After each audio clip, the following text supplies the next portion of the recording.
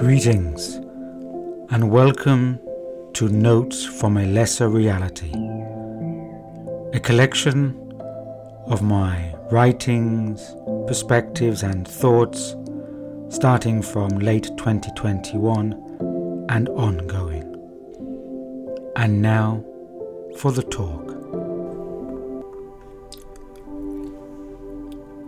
Opening citation from Idris Shah from his book A Perfumed Scorpion, quote, "When someone's ideas begin to provide a less than adequate support for his sense of individual integrity and group cohesion, we get a reshaping of them around a new or improved concept. Again, if he or she is not psychologically autonomous." End quote. In the preceding essay, The Will to Purpose Part 1, I talked about how an effort is required, a will to purpose, so that insight can be acquired and take a person away from automated behavior. That is, away from the state of the robo-sapien. The exercise of such purpose-driven will is a conscious act, an attempt to break out of conditioned traits, opinions, and the consensus narrative. It is the will to acquire insight and to perceive those societal conditions that push people to conform and to place their dependency and authority onto external systems. Yet, at the same time, such a purposeful will can be a conscious, secular inner drive based on rational cognition. It need not be related to an inner impulse or a metaphysical impulse. There is a distinct lack of support in modern societies for pursuing the inner life and for the inner quest. The denial of the inner life is reflected through increasing materialism, and these material forces then influence and shape the life of the inner spirit or force. The inner life becomes what it is fed upon, and if it is fed upon nothingness, the outer life may be dotted and interspersed with glamorous distractions and entertainments, whilst the inner life exists in a dark void. In order for a metaphysical inner drive, a shift in perception is required, which then alters how consciousness interprets local reality.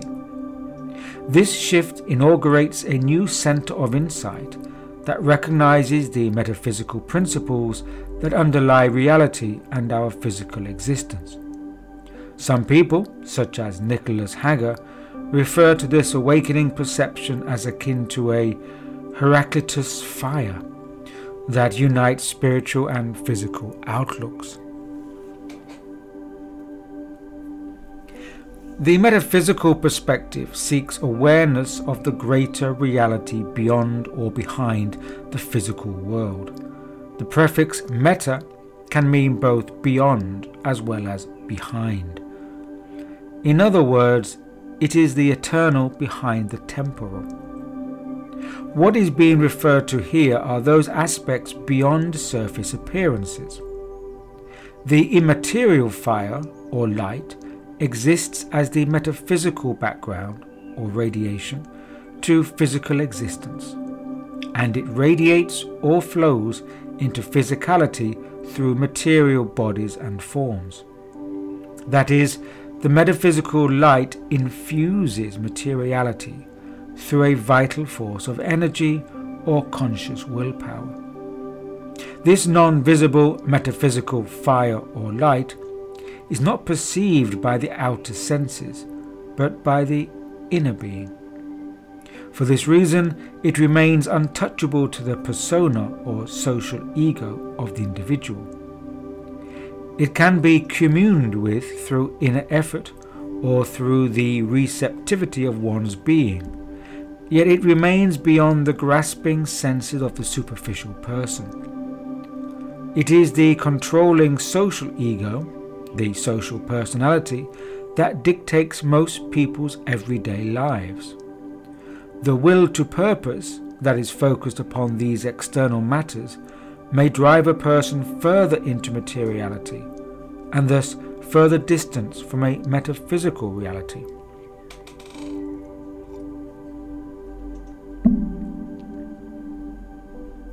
The deepening materiality of our modern era has further dissolved the presence and recognition of metaphysical impulses in human life. It has also strived to create societies devoid of metaphysical impulses. The will to purpose is an aspect of the creative imagination that works through an integrated brain hemisphere, rather than being trapped within a materialistic, analytical, cortical left brain. The creative imagination suffuses the individual's inner being, rather than being a product of the interpreting social ego or persona. Along with the creative imagination, there is the intuitive intellect that operates beyond the veil of a rationalized, conditioned intellect. Art, literature, symbols, and the like can act as portals or gateways for the transmission of metaphysical information into human cultures and societies. In recent years, this medium of transmission has become overtly visual alongside a dumbing down of textual materials. Fewer and fewer people are gaining knowledge and/or information through books and written text, especially the younger generation. The immersion into textual materials takes time, effort, and attention. Contrary to the now famous sound bites realm of social media, Twitterings, Insta influencers, and similar superficial and exploitative modes of expression. The process of transmutation and transformation takes an amount of intentional will to purpose, aligned with a metaphysical inner drive that is less coveted by our modern cultures. In fact, it can be said that this innate sense of longing that is an aspect of the inner being, and the disquietude and dissatisfaction that can come from this, is often channeled into other superficial needs and temporary social satisfiers. Such social satisfiers act as a form of conversion therapy that attaches people to dependency-orientated activities and habits as a way of providing comfort and reassurance, which people then become overly used to. Metaphysical symbols and vocabulary, i.e. the transmitters, have lost their precision and/or function in modern times. Many of them have become slogans, branding, and mostly dead language, as they have been co-opted by superficial organizations and groups. Language such as heart, spirit, psyche, eternal, self, soul, transcendence, cosmos, and many others have become co-opted and colonized by a commercial, materialistic, and often exploitative energy. The patterns of metaphysical meaning and significance that such language once weaved has been deactivated by a modern social language that vibrates with a flat frequency of materialistic pseudo-spirituality. Perhaps the way forward now is to frame such aspects within a psychological understanding, utilizing a psycho-spiritual lens of perception.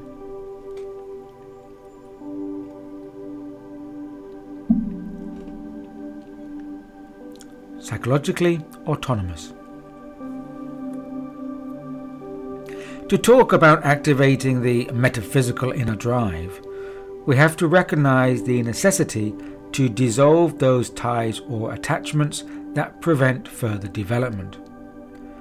These ties often include an over-reliance upon too many of these superficial social satisfiers. If people remain within these lower-order satisfiers, then they are less likely to be compelled or driven towards possibilities beyond their present state. If this initial energy, drive or capacity is not found, then it is unlikely there will be a reason to reach towards such possibilities. A person cannot be compelled through insincere, ingenuine or forced reasons and impulses. This would only be a case of the reprogramming of beliefs, replacing one belief set with another. What I am referring to here as the metaphysical inner drive requires that the individual displays a sufficient degree of psychological autonomy. That is, they have reached a stage where they are sufficiently detached from their previous states of social conditioning that are acquired during the normal course of their upbringing and maturing years. It is a sign of our times that few people consider the state of their own psychological condition, or even question the notion of psychological autonomy, or whether such autonomy is good or even possible. The general human psyche becomes attached to those impacts and influences that touch them emotionally, or which they like or are excited by. Yet these are the very impulses which, most of the time, are the type of influences least needed. The regular inner drive can be fueled and energized by following particular likes and personal orientations. However, the metaphysical inner drive is more likely to require input and stimulation from those impulses not immediately recognizable as such, and which are often far away from entertaining and emotionally attractive. As it is said, such influences are more likely to find the person when they are ready for contact, rather than the person finding the contact through their own means when still within a conditioned state. As it has been noted, quote, "We may at once admit that cultures which seek to highlight crudities, things which immediately appeal, and to project them in attractive forms and endorse and sustain them, are unlikely to produce, on the whole, people with appetites for other than more of the same thing." End quote. These appetites that have been shaped for crudities, the superficial social satisfiers, are likely to perpetuate the same behaviors within people that feed these desires. The recognition of this is part of the first stage in shifting to a will to purpose that is internally driven. For many, this will offer a formidable barrier to surmount. And it can be surmounted if the phenomena and its associated behavior traits can be observed in action, and then conscious action taken to comprehend these influences and impacts. It is no use to immerse oneself in commercial systems of well-being, such are nowadays classed as spiritual pursuits, and then to wonder why no real progress has been achieved. As the saying goes, reading does not change people unless they are ready to change. The metaphysical inner drive is not an impulse for well-being or spiritual satisfaction. It is an inner impulse for heightened perception, understanding, and ultimately knowledge concerning the human condition and humankind's role in this reality. The person of inner perceptual understanding is able to stand aside from the context of their environment so that it has minimal effect on them, yet also blending with it when required. It is a superficial will to purpose that seeks to dominate the environment and those within it, yet it is this style of behavior that is both encouraged by consensus society as well as rewarded by it. This is the distraction onto transient things as if they were constant. The will to purpose of the metaphysical inner drive seeks to take the individual out of and beyond the constraints of a life in which they have no understanding of or control over. Without this metaphysical perception and comprehension, a person remains bound within the limitations of what is sometimes referred to as an accidental life. This can be described as, quote, He does not live very long, he can control very little of his circumstances, and the things which happen to him, even in the most highly structured environments, may have far more effect on his life than the things which he causes to happen. However much he may strive, and irrespective of whether or not he believes the reverse to be true." End quote. In order to change their state of consciousness, a person may first need to face the situation of their physical reality. The core of the current situation is that whilst humanity may collectively be experiencing a moral, political, financial and existential crisis, this is not the central crux. The essential characteristic of these times is that humanity is experiencing an evolutionary crisis. This is why so many aspects of our lives appear either broken or in breakdown. All that has once been splendid is now in disarray and dissolution. And yet without these multiple breakdowns and death throes, human consciousness will not gain the impetus to shift into another perceptual state. And it is the metaphysical inner drive that will not only assist this transformation, but also will be better suited to the future post-transition. Furthermore, it is this transformative process that is currently creating such an intense anxiety within the world. We may ask ourselves, when everything collapses, what remains? Without sufficient insight, all focus gets placed upon the transient and the superficial. These are the external factors that hook and pull people into a controlling consensus reality with very limited understanding. In this condition, little or nothing is known about the processes unfolding within our reality. Without understanding, people are quickly drawn into analyzing, criticizing and commenting upon external factors that are several steps removed from the metaphysical truths of what are occurring in our environments. It is the will to purpose of the metaphysical impulse that can stop a person from being manipulated and suffocated under conditions they do not understand. By not comprehending these external processes and their influences, people can be drawn into states of anxiety, frustration and anger. As the saying goes, did the philosophy of the fish ever help it to become an amphibian? This is why there is much to be said about gaining one's psychological autonomy, which is disengaged from the persistent conditioning and programming of the exterior world. The real catastrophe of our times is not the upheaval and chaos that plague our societies, or the criminal acts of the psychopathic elite few, but that the human individual is being lured away from the potentials of their own innate creative forces and into a state of servitude. Now is the time not only for perceptive cognition of the forces operative in our world, but also for activating the metaphysical inner drive within enough receptive individuals. What is needed is transformative change. Permanent transformative change is what transfigures the human being, rather than just talking endlessly about consciousness and methods for attaining so-called higher consciousness. Not that consciousness was ever a vertical property. To transfigure the human individual, establish a new developed state, marks a difference between a world of ideas, mental and or emotional, and a world that is perceived and comprehended from a distinct degree of perceptive understanding. Modern life is largely cultivated from the world of ideas rather than a world conducive to metaphysical truths.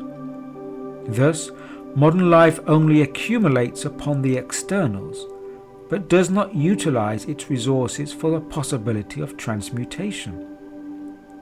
This systematic and consistent accumulation ultimately becomes a burden upon an energetically heavy, materialistic world.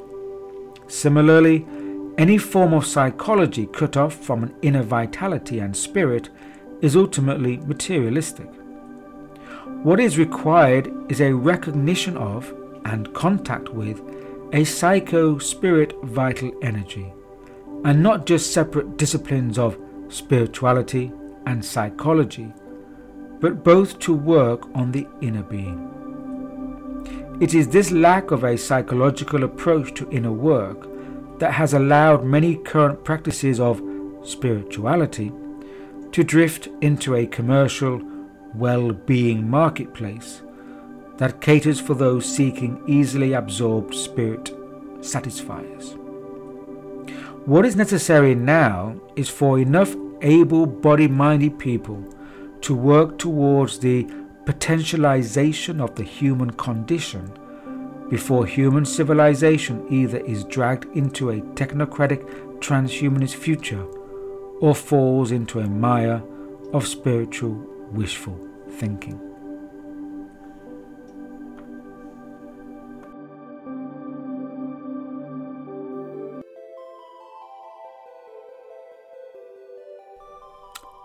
Until next time, stay grounded.